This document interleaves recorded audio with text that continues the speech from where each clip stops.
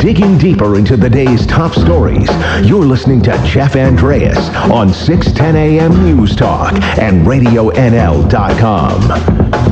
Hello and welcome into the Jeff Andreas Show here on Wednesday. It is December 4th, and as always, thanks so much for tuning in. On today's program, we'll be continuing this week's conversation about inclusion in sport. Yesterday, I spoke with the president of APNA Hockey, an organization focused on identifying and growing the number of South Asian hockey players across the country by providing on-ice and off-ice training. He spoke about his experiences with racism in the sport while growing up, and today I'll be talking about what is being done in BC to weed out that behavior of the game. In about 10 minutes, I'll be speaking with the CEO of Via Sport, an organization that believes all British Columbians deserve equitable opportunities to develop and realize potential through sport as an athlete, coach, official, or volunteer. And in about 25 minutes, I'll be joined by BC's Minister of Tourism, Arts, and Culture. And a new study here shows that about 50% of the homeless population have suffered a traumatic brain injury, and I'll be speaking with the author of that study to end off today's show. But to get things started, I am joined in studio by Kamloops Mayor Ken Christian. Ken, thanks so much for coming in. My pleasure, Jeff. So, how did everything go here last week while I was away? Did Jason treat you all right? Oh, Jason was gentle. Perfect. I'm glad to hear that. So, post-council discussion here like we usually have. Not a huge council meeting yesterday. Polling station for the referendum on a performing arts center were unveiled. 15 stations will be the same as the 2015 Performing Arts Center referendum and the last year's municipal election. So, I guess if people took part in either of those two votes, that they should know where to go, and there will be other voting options as well for those with accessibility issues and things along those lines. So I guess just now that these polling stations are out there, what is the next step in this performing arts discussion? Yeah, well, I think it just reiterates the point that a referendum is just like a municipal election, and so it will be very similar in terms of the timing and the familiarity with the polls. I think we have to do a little bit more work on Brocklehurst to replace the Parkrest polling station, but I think that the opportunities for both advance polling on the two Wednesdays prior to the April 4th vote will give people a lot of opportunity, and if for some reason they're unavailable, there is the mail ballot that's always available to people, just as it would be in a municipal election. Do you have any potential goals, I guess, that the city might be setting for participation rate in this vote? Because it seems like, in the election or municipal election, it might be a bit lower than hoped, I suppose. I was speculating about that yesterday. You see a fairly good turnout with the federal election, not bad with the province, and traditionally municipal elections have been dismal. And, Kamloops is no different than other locations in British Columbia. And when you have only a referendum question, it can be even worse. So, my hope is that we would be above 30% in Kamloops, and I think that would give us a good representation of the feelings of the public. But, it's interesting. I think with both the federal and the provincial elections, you have party machines that generally drive those GOTV programs, and they identify their supporters and virtually pester them until they get out to vote. With municipal elections, particularly when we don't run slates in most communities in British Columbia, kind of independent campaigns, and you don't see that same kind of trek to the polls that you would hope to get. And, my hope is that in Kamloops, people look at this as an opportunity to change the direction that the city is going and to add an amenity that, I believe we need, and that they will go out and weigh in on that if it's something that they're prepared to invest in. Well, hopefully both the pro-art center groups and even the anti-art center groups do, help get the message out that people should be coming out to vote on this project. I think it's an important one for the community. Also at council yesterday, you guys looked at another cannabis license, this time on McGill Road. Now, I wanted to ask a little bit about what kinds of impacts legal cannabis is having on the 2020 budget at this point in time, because, there remains no revenue sharing agreement in place with the province. That still hasn't been finalized, and it looks like it won't be finalized at least until the spring at the earliest, and I think that might be a little bit optimistic at this point. But what does this mean, I guess, for taxpayers in Kamloops come 2020? Do you have any idea what the impact of legal cannabis will have here on the 2020 Kamloops budget? Yeah, it's not going to be significant. I think what's happened is the government has grossly overestimated the amount of revenue that they would receive from the cannabis files, and as a result, they're not really opening up the wallet to share what little revenue there is with the municipalities in British Columbia. I've argued, along with council at the UBCM when we met with Carol James, that irrespective of the amount of money, it's incumbent that you share that with those municipalities that are shouldering most of the work on these files. And it's just logical to me that that would happen. I've had recent correspondence from the Minister of Finance indicating, as you said, that it would likely be the spring before they will get to that. And I just find that patently unfair. I think we are the ones dealing with the licensing, the zoning issues, the policing issues, the security checks, those kinds of things. And we are charging the general taxpayer for that kind of service that's really focused on that particular retail sector. Has the city decided what might happen with money that comes in from a revenue sharing agreement at this point, or is that still up for discussion? It would be part of our general revenue that we would use, and that's the same as our general taxation. Okay. Perfect. Anything else to add on that file at this point, or is it sort of just a wait-and-see approach until that agreement is figured out?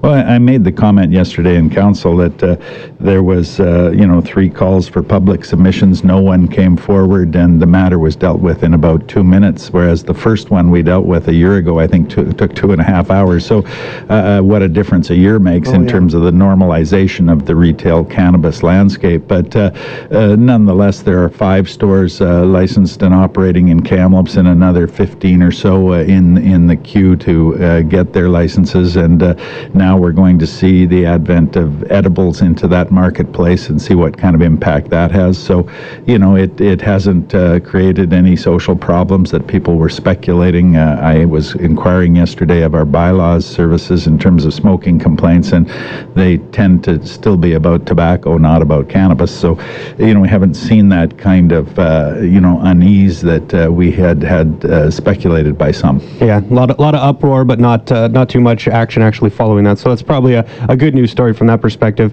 Also, earlier this week, the Community Protective Services Committee held a meeting. Kamloops RCMP had reported property crime increased by about 3.5% in the first 9 months of this year compared to the same time last year. Do you have any concerns when it comes to that particular increase, or was that sort of the general theme, I guess, of that meeting, was talking about sort of this small rise in property crimes? Well, I have concern about all crime, but I think the issue specifically there was crimes of opportunity, which are largely fueled by the necessity for people to find money for drugs. And, we have to realize, as both homeowners and business owners in this community, that it's not like it was 20 years ago. You can't leave your car unlocked, and if you have an alcove behind your business, you can expect to find, all manner of illegal activity going on in that. So we talked at our meeting about the CEPDED principles. That's crime prevention through environmental design, and I think that applies to both residences as well as businesses. And so the RCMP, through their outreach programs, are going to be talking to businesses and to neighborhoods about those kinds of physical kinds of barriers that you can put in place, and additional kinds of security measures that we need to take. And it's unfortunate, but it's a reality, and I think that we need to be prepared for that in Kamloops, just as we are in some of the larger cities. Yeah, and when you're talking about crimes of opportunity and sort of the impact it has on drug use, I guess there was also a report that came in yesterday about the CAP team here in town picking up more than 20,000 needles last year. So some good work being done on that front, but definitely some work still to do to curb the amount of drug use that is happening here in Kamloops. I'll get you out of here on this, Ken. Construction of the Trans Mountain Pipeline officially begins in Alberta. The CEO of Trans Mountain Corporation called it an important milestone in this project's construction and said that work should start in BC next spring. I guess, what does this project mean for Kamloops? I mean, do you have any thoughts on just sort of where the Trans Mountain Pipeline project is at this stage and when it might be coming to Kamloops? Well, there's a number of impacts on Kamloops. First of all, hopefully when it's done, we have a reduction in the amount of bitumen that's going to be transported by rail, and that will ease the pressures on some of our level crossings and certainly the threat threat of a fairly significant derailment and spill into some of the pristine waterways in the interior.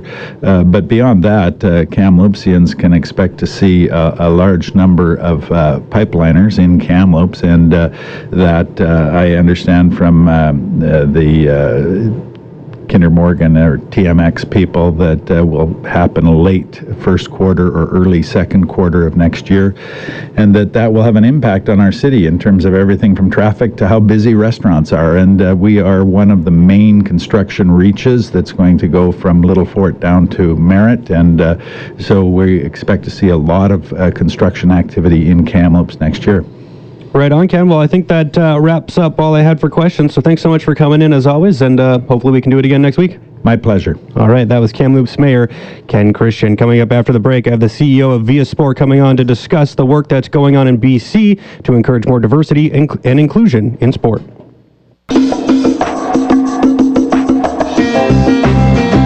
Your opinion. Call or text 250-374-5345. Find us on Facebook or on Twitter at Radio NL News. This is Jeff Andreas on RadioNL.com. Welcome back into the Jeff Andrea Show here on Wednesday. Continuing the conversation of racism and bullying within sports and the game of hockey in particular, I'm joined now by the CEO of Via Sport, Charlene Krepikevich. Charlene, thanks so much for coming on the show today. My pleasure. Thank you for having me this morning, Jeff. Hey, thanks so much for coming on. So let me just start by getting your overall thoughts on sort of what the role is of Via Sport in this conversation. I mean, when we're talking about increasing participation levels among, I guess mostly in this case, minorities, or even just increasing the comfort level that minorities might have in sports here in Canada in general, sort of what role does Via Sport play in that conversation? Yeah, no, well, thank you for shining a light on this very important issue and topic. Like Minister Bear said the other day, Via Sport is equally committed to inclusion and diversity in sport. We are a nonprofit organization created to grow amateur sport and steward government's investment in amateur sport. And so we work collaboratively with about 70 amateur sport organizations across the province. And our primary, or, I guess, biggest objective is to create sport experiences that are welcoming, inclusive, and safe. So do you have any sort of, I guess, game plan as to how to go about doing that? I mean, is it training initiatives for those maybe in positions of power, like coaches, diversity training, something that could be looked at as being now more or equally important as things like skill development when training, those leaders of the game? I mean, what kind of initiatives, I guess, are we talking about? Yeah, no, very good question. So, at Via Sport, like I mentioned, we work with all the different amateur sport organizations in the province, and we do this, through sort of research and social innovation, through education, and through evaluation and monitoring. So, on the research front, we try to understand, what are the issues to improve access to sport for underserved populations. So, for example, for newcomers and new arrivals to British Columbia, we did some research a number of years ago where we piloted a new approach to working with settlement organizations to embed sport experiences into their community. Rather than expecting newcomers to know about us and come to, the field, we actually went to the settlement organizations to introduce sport to their community. And that pilot project was very, very successful, and we're now looking at scaling that, in multiple communities across British Columbia. On the education and training front, Jeff, we do a number of different workshops and programs, and I'll speak to one program that has been wildly successful. It's called All Youth Matter.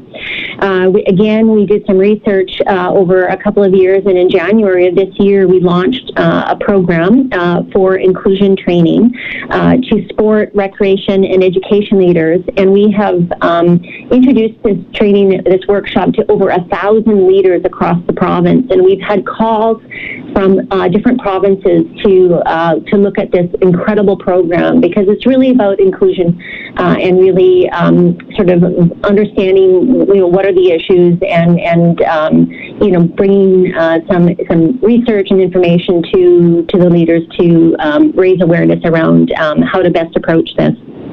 One of the things that when I was kind of doing some research on Via Sport and looking at the values that the organization sort of imposes, I mean, it lists 5. It says, trust, achievement, innovation, collaboration, and passion. But the first thing listed among that is trust. I guess, how important is it when you're talking about, being able to train both youth and those who are going to be in positions to teach those youth when it comes to sport and be their sort of leaders? Trust seems to be something that is, the most important or maybe even the most lacking thing when we're talking about some of these issues that have come up. When we're talking about, the issues of bullying or racism within sport, obviously that comes with a lack of trust for those who are in those positions of power. So can you just talk about how important it is to enshrine that value of trust among all people in the province, and then particularly when we're talking about sports? Oh, absolutely. I mean, going back to that goal of creating, welcoming, inclusive, and safe experiences, trust is very important to families, to parents, to anybody who is participating in sport. And so we administer the coaching program across the province, and we work with the Coaching Association of Canada to deliver hundreds of workshops and training programs to coaches to increase their knowledge and understanding of these important issues, and to raise awareness around how to create this cultural change. So trust is very important, and your listeners and anybody who's participated in sport really understands that sport matters. It delivers physical and mental health. It improves education and learning outcomes. It creates jobs and delivers economic impact through all the different tournaments that we host. And it creates leaders and engaged communities. And so in the amateur sport system where we work, is that we are continually committed to education, training, awareness, and to boost our knowledge and understanding of the issues that are faced in the communities. Charlene, I'll get you out of here on this. So the reason this whole conversation has sort of come up is with what's going on in the NHL here over the last couple of weeks, and just some of the stories that are coming out amongst coaches in the game. Do you think that these kinds of conversations that are happening, or these incidents that are being brought forward, actually helps sort of the work that Via Sport is doing to be able to instill some of these values? I mean, as terrible as it is that these stories are coming out, the fact that this conversation is now being had has to be seen as a positive. Well, I think any time that you can have an opportunity to shine a light on an important topic, it raises the consciousness, around the need for these conversations. And certainly as a sector, in collaboration with our government, we are committed to creating these experiences that are welcoming, inclusive, and safe. And at Via Sport, as the agency that helps steward government's investment in sport, this is one of our top priorities. Well, Charlene, thank you so much for taking the time to join me on the program this morning. I really appreciate it. And this is, I think, a very important conversation. And I think this is just sort of the tip of the iceberg here that we're going to be talking about for quite some time. So thanks so much for doing this. I really appreciate it.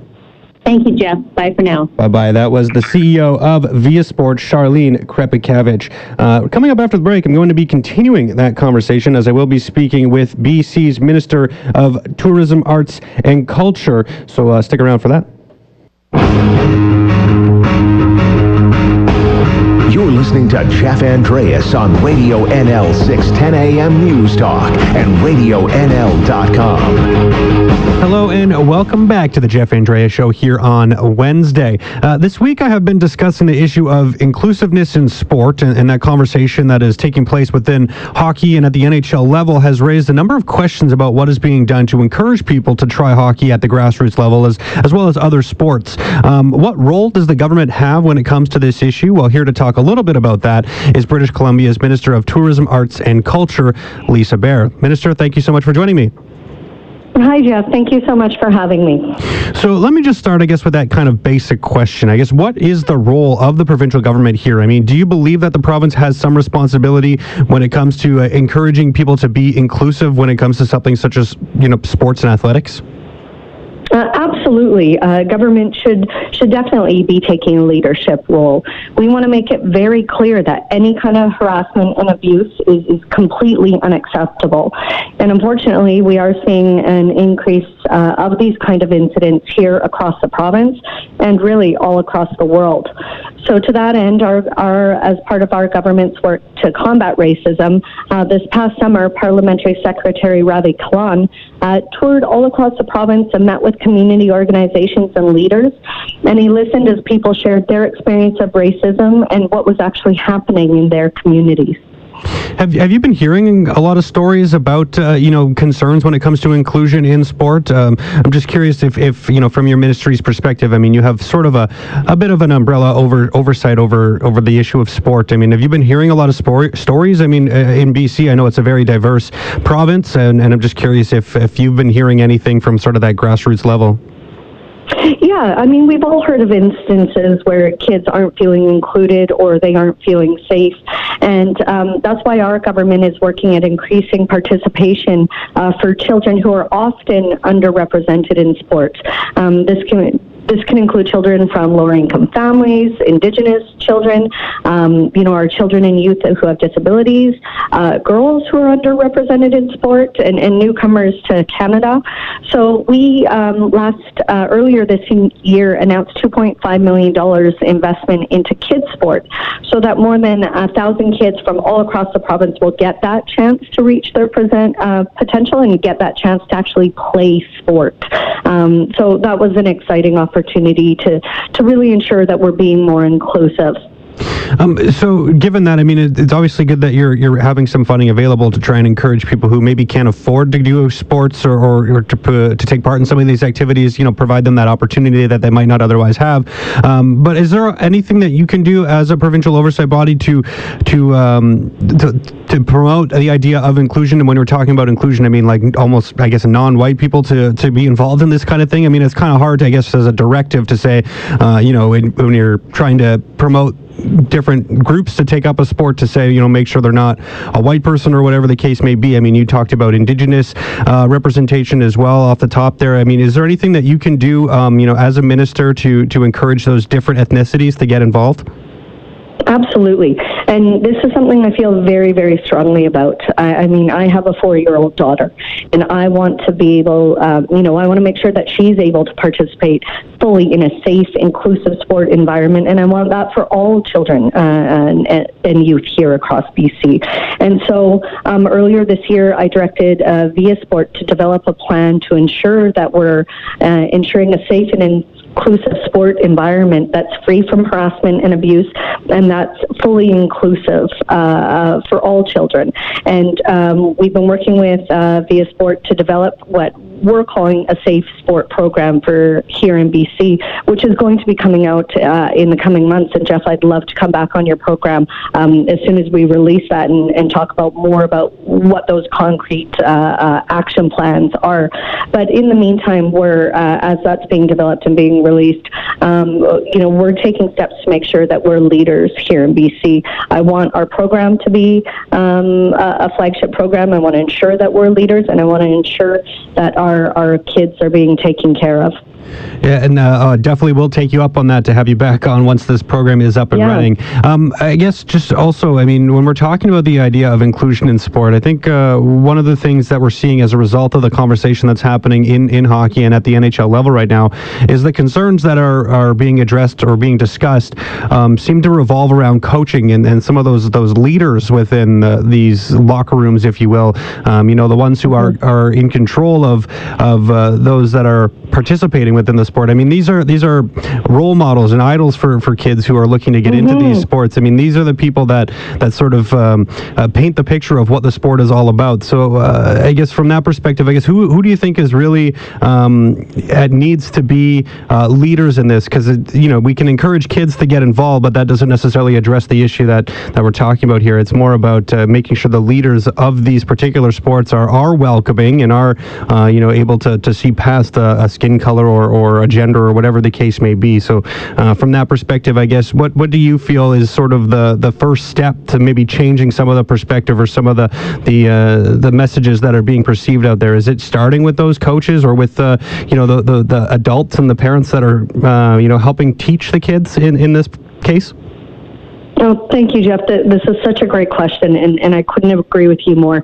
What really it boils down to is that we all need to be leaders. We all need to be responsible. That includes the coaches, that includes the parents, that includes government. When we're looking at, when we are working on this Safe Sport plan here in BC, we're working with nearly 200 stakeholders to learn about the actions they're already taking and to actually strengthen that and develop better plans together. And so when we look at movements like the Responsible Coaching Pledge, we know we have these amazing leaders all across the province who take this very, very seriously, who want to ensure that our kids are participating in safe, inclusive sport, to ensure that our kids don't have to suffer from any abuse or harassment. And so I think we're well underway here in the province. I think we have some amazing leadership that's already happening, especially at the provincial sport organization level. And in fact, on that, I was able to announce earlier today that our ministry's been working with Via Sport and Sport BC to create a new diversity award to celebrate our accomplishments in inclusion and diversity across the province. We have some amazing provincial sport organizations and local organizations who are doing fantastic work.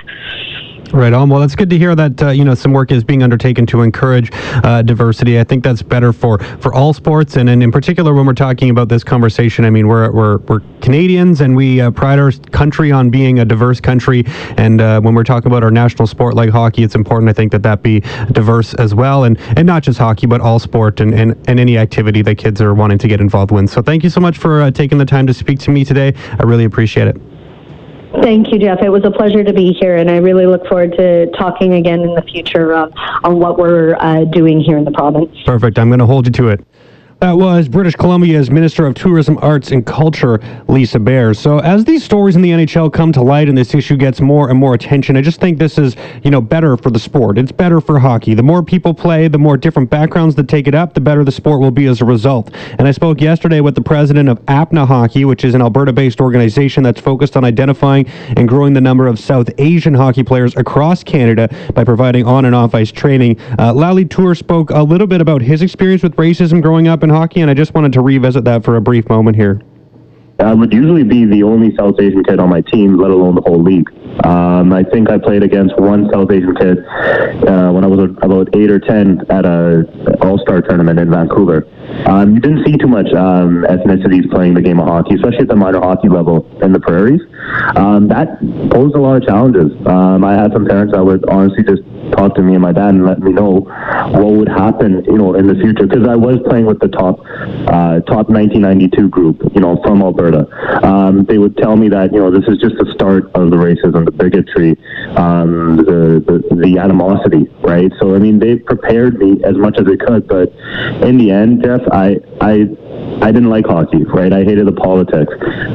It really left a sour taste in my mouth, and that's why I started the whole APNA Hockey Network. Yeah, and Lally, where was this coming from? When you're talking about dealing with instances of racism, was it, players on your team? Was it opposing players? Was it coaches? Was it refs? Was it everything?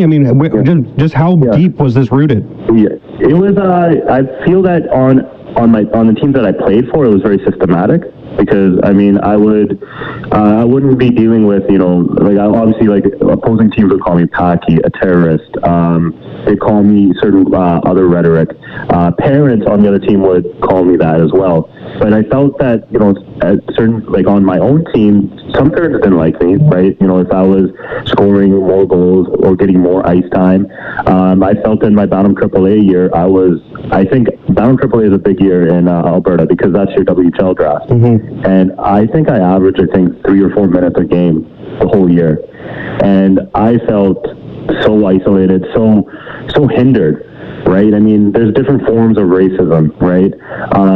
And it took a toll on my mental health as a kid growing up. I mean, I still wake up thinking, like, what could have happened if I would have got, a fair shot at it. I don't think these attitudes that Lally is speaking of here are anywhere close to being eliminated. Now, as much as this is going to be a bit of a Me Too movement in the sport, I can only imagine that, Mike Babcock, Bill Peters, stories like those are far more common than we realize, and I expect more and more of these types of stories to come to life. But do remember that these stories, they're told and people are chastised for their past actions, but this is about moving forward and making the future better, more inclusive, more welcoming, and that's why these conversations are important, and I hope this message doesn't get lost as that conversation progresses and we look back and maybe chastise the past, but this is all about moving forward and coming up with a better future. So that's the whole point of this conversation. But we will be switching gears here after the break. A new study that says that 50% of the homeless population have suffered a traumatic brain injury. I will talk with the author of that study after this. Digging deeper into the day's top stories, you're listening to Jeff Andreas on 610 AM News Talk and RadioNL.com. Hello and welcome back into the Jeff Andreas Show. Today is Wednesday, December the 4th, and of course, thanks so much for tuning in. 1 in every 2 people who are homeless may have experienced a traumatic brain injury. That's according to a new research study out of the University of British Columbia. It was published this week and takes a look at dozens of other studies, which include data about people who are homeless, over the decades. And here to discuss this now is the author of that study. He's a PhD student at the University of British Columbia in the psychiatry department. Here is Jacob Stubbs. Jacob, thanks so much for coming on. Hi, Jeff. Thanks for having me. So, I mean, just maybe first and foremost, I kind of want to know, what was it about this study? What drew you to this information about the homeless population, and why did you want to learn more about them? Well, I mean, for our entire team, it's started a few years ago, not with me at all. With the hotel study in downtown Vancouver, it's led by the former department head of psychiatry, Dr. Bill Honer. And my former supervisor a few years ago was working with this study, and he's a neurologist. So he was looking at MRI scans of participants in this study and was noticing some pretty significant evidence of trauma, which led the entire team to start looking into it further. So we sort of thought that the best first step here and the component that I led, which was this study, was to do what's called a systematic review and meta-analysis, which, like you said, synthesizes the results from all previous studies on this topic to sort of understand where the scientific knowledge is on this topic. Yeah, so when you were compiling this information, I mean, you looked at some studies that have been published between 95 and 2018, I believe. Some other countries were involved when you were looking at this data, so Australia, Canada, Japan, South Korea, the UK, and the States. So when you kind of looked across these different countries, I mean, did you notice any differences in the data that each country was able to put forward, or was there any sort of similarities, or I mean, was Canada different than any of these places? That's a great question, and one we've fielded a few times now, but unfortunately I don't have a good answer for you. There were just too few studies to be able to look sort of country by country. So while we noted that the studies were from individual countries, we weren't actually able to really robustly look at any country-specific differences. Okay, that's fair enough. So I guess what do you think can be done now with this data? I mean, why do you think it was important to find out, and just in terms of its use, finding out that about 50% of the homeless population has suffered some form of traumatic brain injury? What do you think can be done with this information now that it's available? Well, we found more than just the 50% number, too. Just for a little bit of extra context, sure. We also found that, perhaps more strikingly to me, that about 1 in 4 had a history of traumatic brain injury, or TBI, that was considered to be moderate or severe. And also that TBI is broadly associated with poor health and functioning. So as for the implications, to me, the first step here in addressing any problem, essentially, is recognizing there is one, which is what we did here. But I think there's implications for 2 groups. One is healthcare workers, where we hope they will be able to have an increased awareness for the burden of TBI in this population. Identifying TBI or problems that stem from brain injury may help facilitate more targeted care and hopefully better outcomes. But second, there's a real need for better research on this topic to show, to better understand, I guess, how the health of these individuals is affected by TBI, but also what can be done in response. Did you notice anything in terms of maybe themes of how these brain injuries were occurring amongst people? I don't know if you dug very deep in sort of what the result or sort of what caused these brain injuries to occur. But I'm just curious if a person from the general public was suffered a traumatic brain injury. I mean, would they have gotten it potentially in a different way, or more likely to get it in a different way than someone of the homeless population?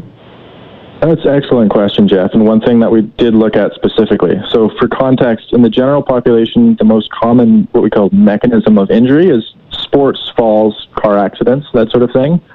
What we show in this study is across all studies that have looked at mechanisms of injury in the homeless or marginally housed population, by far the most common mechanism of injury is assault. And when we look further to differences in sex, for women especially, this oftentimes occurs in the context of intimate partner violence. So do you think, there's probably no way to really answer this question, but do you think this kind of stuff was happening, I guess, prior to them being on the street? That's another thing that we tried to look at. So since this was a review, we're sort of limited by what studies have been previously done on this topic. So a lot of things were just association. So we couldn't actually tell what caused what. But for a few that we were actually able to do so. So we reviewed a few studies that were prospective, which means they followed people over time, generally a period of about a year.